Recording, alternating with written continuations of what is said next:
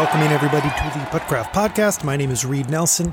Today, we will discuss the updated player rankings in anticipation of Saturday's final outdoor event of the season. And we will also chat a little bit about the Loon's Nest. If you have not taken a look at the long-term forecast, it is a doozy. Currently, 69 degrees, partly cloudy on Saturday. We are teeing off at 2 p.m. at the Loon's Nest, which is at Island Lake Golf Course in Shoreview, Minnesota. I think that's where we landed on last episode. It's in Shoreview. Yes, it's in Shoreview. Okay.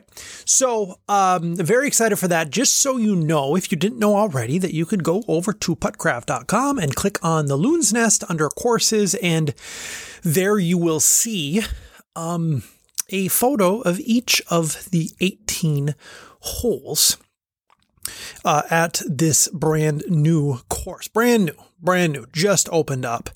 We will be using the Puttcraft standard tee box because there are not tee boxes that are clearly marked. And I've sent a note to 18 Birdies about adding the course. They have not done so yet. But lucky for us, every single par is a par 3. So I'm not overly concerned about that currently. And I'll save that for later. Okay. So, if you haven't had a chance yet to head out there, I certainly would. We love to support a new mini golf courses. Kind of show them, hey, thank you for doing this. We are definitely going to support it and give you our business. Planning a couple events there next year already. Head out there a little bit early on Saturday to play it. There is, it's nice because there's not.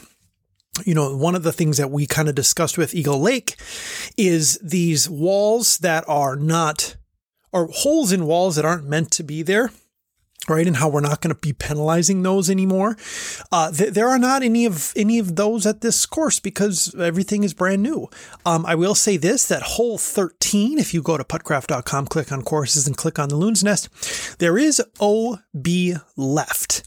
So that is one of those, I think it's the only hole on the course, I believe, I'm doing a quick scan here, where there is not a wall on a section of the track, and that will be penalized as out of bounds.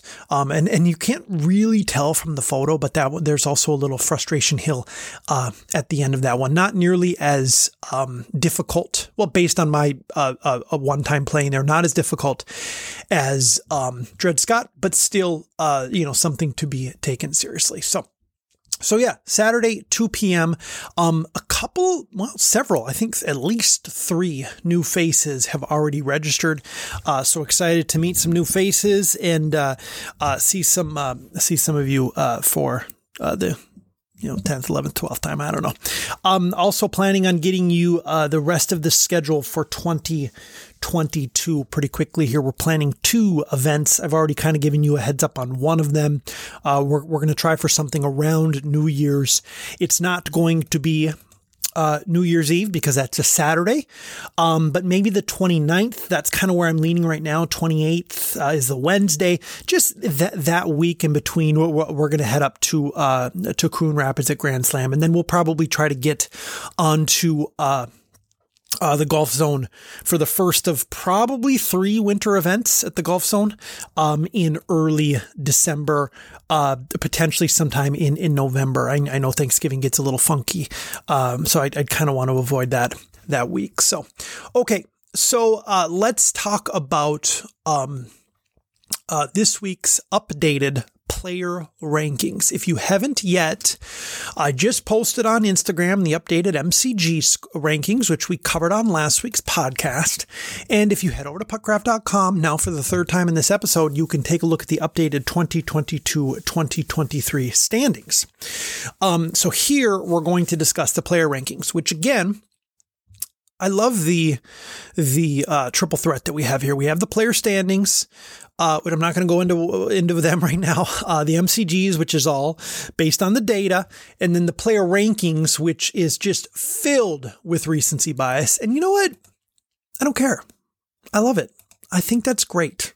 I think that because now you're thinking about Josh. You're like, okay, well, how high is Josh going to be, right? He got second in the last event, right? He's third in the player standings. I think he's ninth in the MCGs. Well, how high is he going to be in the player rankings? You keep talking about recency bias. Let's see. He's not going to be third or anything. So here's the tough thing with only having one event between the last player rankings and this current player rankings. Oh, and by the way, that one event was only attended by 7 players. There's not much that there's not got a lot of movement that's going to be taking place unless you participated in an event, right? Or in the event. And in that case, in this particular case, it's sort of an all or nothing situation. So think about it this way. Matt Rolstead, number 2, Sean Brown, number 1. It's been that way for a while now, but we just got done watching Matt Rolstead possibly put on the best performance in Puttcraft history. Potentially. Probably. Right? And oh, by the way, he beat Sean by 10 strokes. Right? Is this the week that Matt overtakes Sean? Right? You could make the argument, right? There's a lot of the data that supports that, including, oh, by the way, this is a recency bias player ranking, right? This isn't the MCGs or the player rankings. This is recency bias. So let's take a look. Let's dive a little deeper. Okay. Sean Brown, 21 events. Matt Rolstead, 12. Sean Brown, 21 top 5 finishes. Pretty good. 21 of 21. Matt Rolstead, 11. So 11 of 12. Matt Rolstead, 4 tournament wins. Sean Brown, 12. Okay, let's take a look at the most recent ones. Of course, we know Dred Scott Open. Matt Rolstead won that. He beat Sean by 10 strokes. Let's take a look at the Eagle Lake Open. Sean Brown won that. He beat Matt Rolstead by 3 strokes. Oh, and by the way, that performance from Sean Brown, while not equal to Matt Rolstead's performance at Dred Scott, was pretty darn good, right? Let's take a look at Lilliput, July 28th. Sean Brown won that one by 7 strokes over RJ Dusak. But read, Matt Rolstead wasn't there. Okay. Right? Should Sean be punished for that? Let's take a look at the previous one. Centennial Lakes, July 13th. Matt Rolstead wins that one. 19 under par. Dan Wesley right behind him, 18. Sean Brown all down in 5th place at 16 under par. Como Park Open. Sean Brown wins that one, 8 under par. Matt Rolstead 2 strokes behind him at 6 under par. Eagle Lake Open. Sean Brown wins that, 9 under par. Matt Rolstead not there. Okay, we could do this all day. We could go back and forth all day. Let's take a look at the stats. Sean Brown's BEP, 89.7. Matt Rolstead's BEP, 87.5. Okay. Sean Brown's BE percentage, 45.2. Matt Rolstead's BE percentage, 42.6. Okay. Sean Brown, 33 aces. Matt Rolstead, 34. That's in 9 less events, but who cares, right? Aces are aces. That's not tournament wins. Sean Brown's 21 of 21 in top 5 finishes and have 12 tournament wins. Matt Rolstead's 11 of 12 and has 4 tournament wins, right? That's 33% of tournaments that he's in. He's winning. Sean's over half. Okay. I'm not going to reveal who's number 1 right now, right? So how much does recency come into that?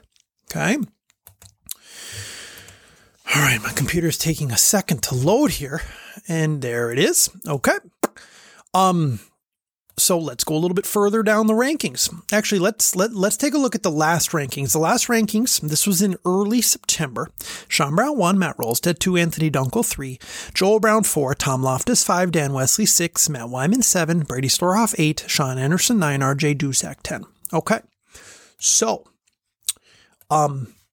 both Brady Storhoff, who was 8th, and Dan Wesley, who was 6th, did not play particularly well at Dred Scott. They had very poor performances, right? But are we going to how far are we going to drop them, right? Is Matt Wyman going to overtake Dan Wesley? Matt Wyman didn't participate in that event. Who's to say he wouldn't have done just as poorly, right? Now, he happened to have won it at Dred Scott earlier this year, so I would think that he wouldn't, but, who knows?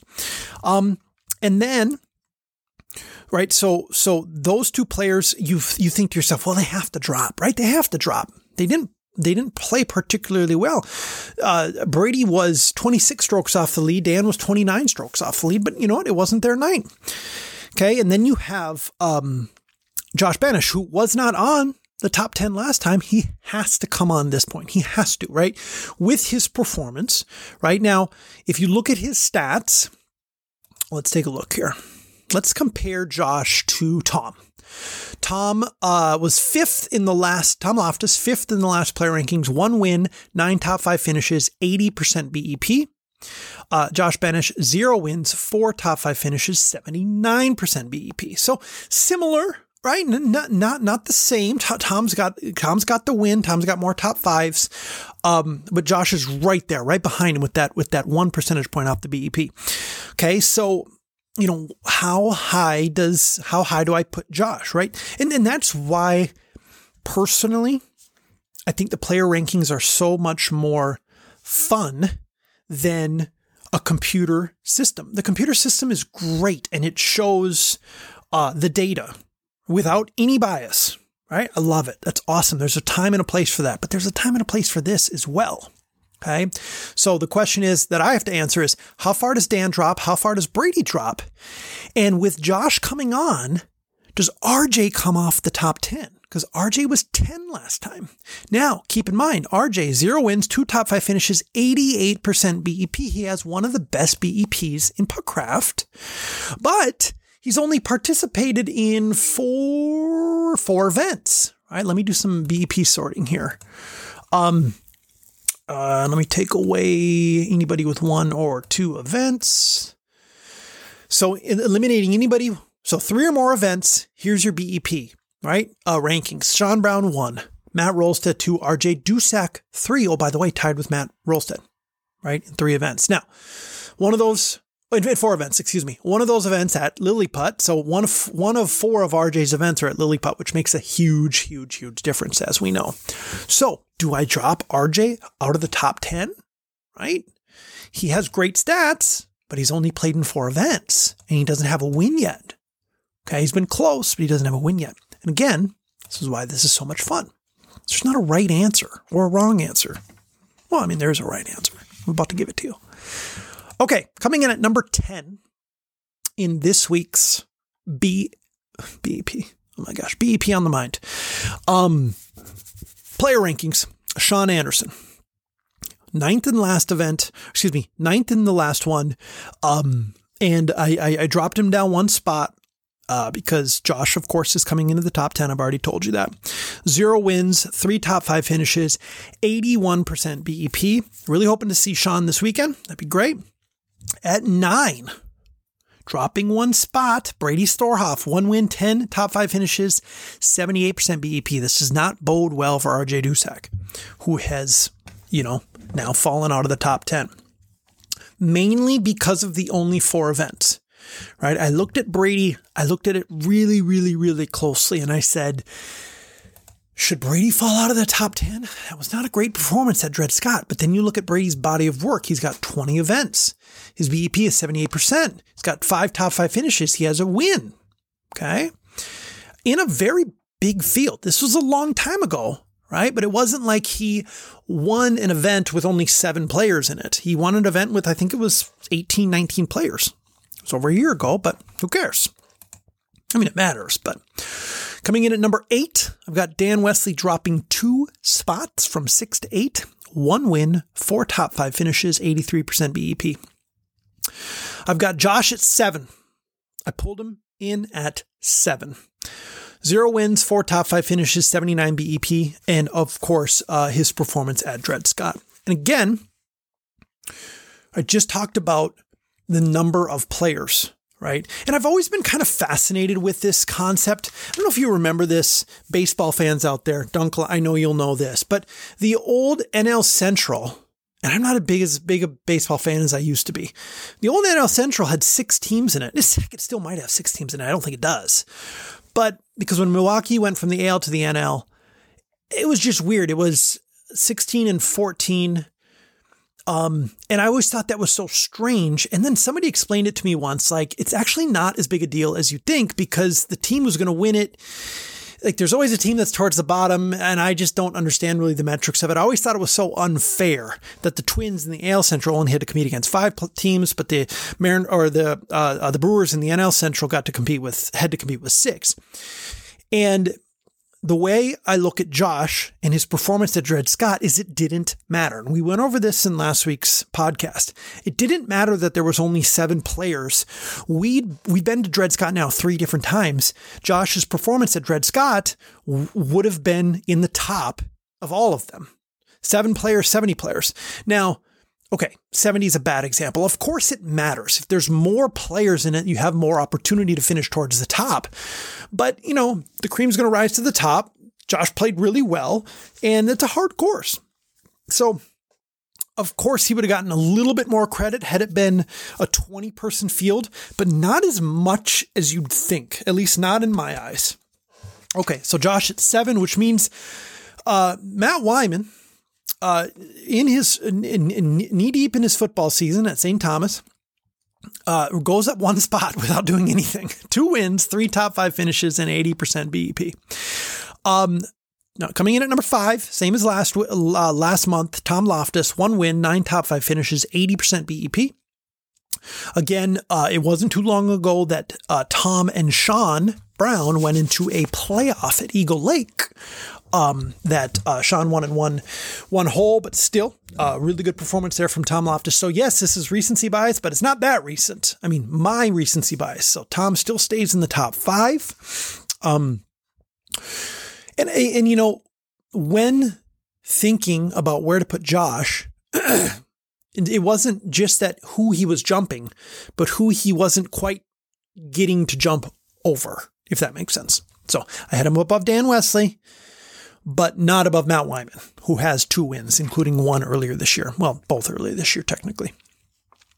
Okay, so top 5, Tom Loftus. 4, Joel Brown, 0 wins, 5 top 5 finishes, and 86% BEP percentage. We haven't seen Joel in a little while here. I'm hoping maybe for Saturday. We'll see. Sticking at number 3 is Anthony Dunkel. 1 win, 9 top 5 finishes, 78% BEP. He will be there on Saturday. Very excited to see you, Anthony. Okay, and here we go. 1 and 2. And here's the thing. This is gonna take guts for me. This is gonna take guts for me one day to finally make this jump, and I'm just not there yet. Matt Rolsted at 2, 4 wins, 11 top 5 finishes, 88% BEP. Sean Brown remains at 1, 12 wins, 21 top 5 finishes, 90 BEP. This isn't so much about Matt's performance at Dred Scott as it is Sean's continued consistency. Tournament in, tournament out, 21 tournaments, 21 top 5 finishes, right? I think that's probably the thing for me where it's like, okay, when can you be like, all right, we need to start considering this, really?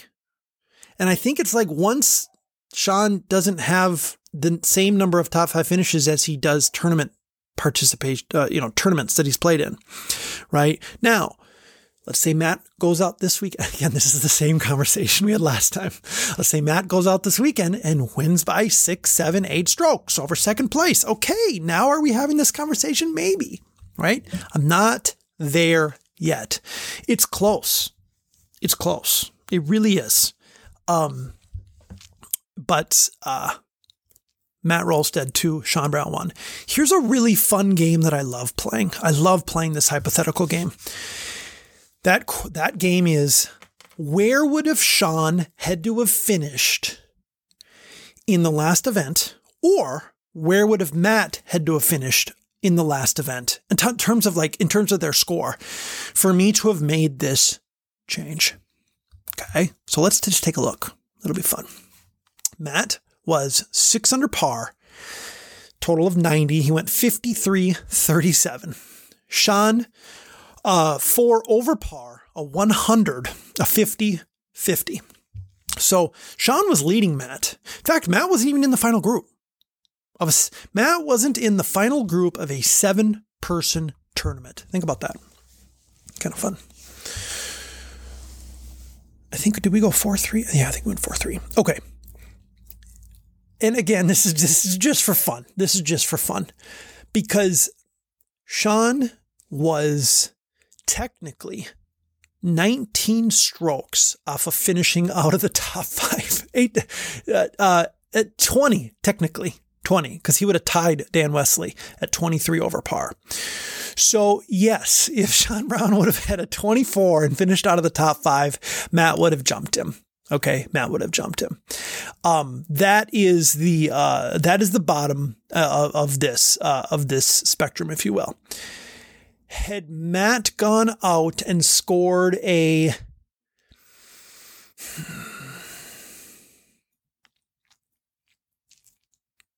it's so hard to do this. It's so hard to do this. Because 30, I mean, like, how do you improve on 37, right? So I guess if Matt would have had a quote unquote better front 18, and let's say he would have gone 45-37, which is, I mean, Josh had a 45 in the front 18. So if Matt would have gone 45-37, that would have been 8 strokes. He'd been 14 under par. He would have finished 18 strokes above Sean Brown. I think once you're getting into that, it was a 10-stroke difference between those two. I think once you're getting into that 15, 16, 17, 18 stroke difference, that's when I probably would have had to have pulled the trigger on it, honestly. But 10 strokes kept it close enough. And again, I'm fully expecting to see Sean Brown come out on Saturday and win it. In fact, he'd be the favorite, right? He's the favorite. Matt's right behind him, but he's the favorite. So, it's a fun exercise. I enjoy doing it. There's no right answers. There's no wrong answers. It's meant to spark debate. And, building on the last week's discussion about the Roger Goodell, Stephen A. Smith conversation, if anybody ever wants to come on the pod and tell me how wrong I am about this, would love it. Would love it. That would be so much fun. We could argue, we could scream back and forth at each other for 20 minutes about, how Matt should have been the number 1 player a month and a half ago, right? I'll have that debate with you. We can get on a Zoom call. I'll hit record. We'll go at it. It'll be fun. Saturday, Loon's Nest, brand new course, 2 p.m.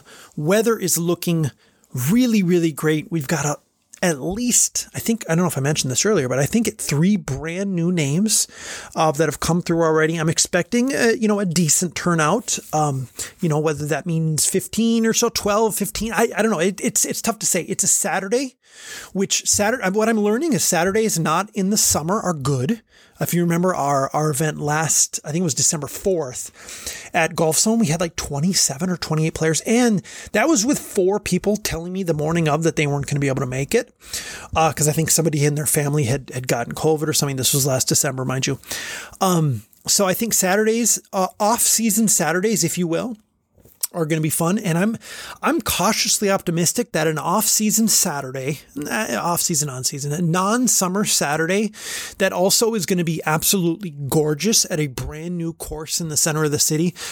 We could have a nice little turnout. So really excited for that. We will see you all this Saturday, October 22nd, 2 p.m., Loon's Nest at the Island Lake Golf Course, Shoreview, Minnesota. Goodbye.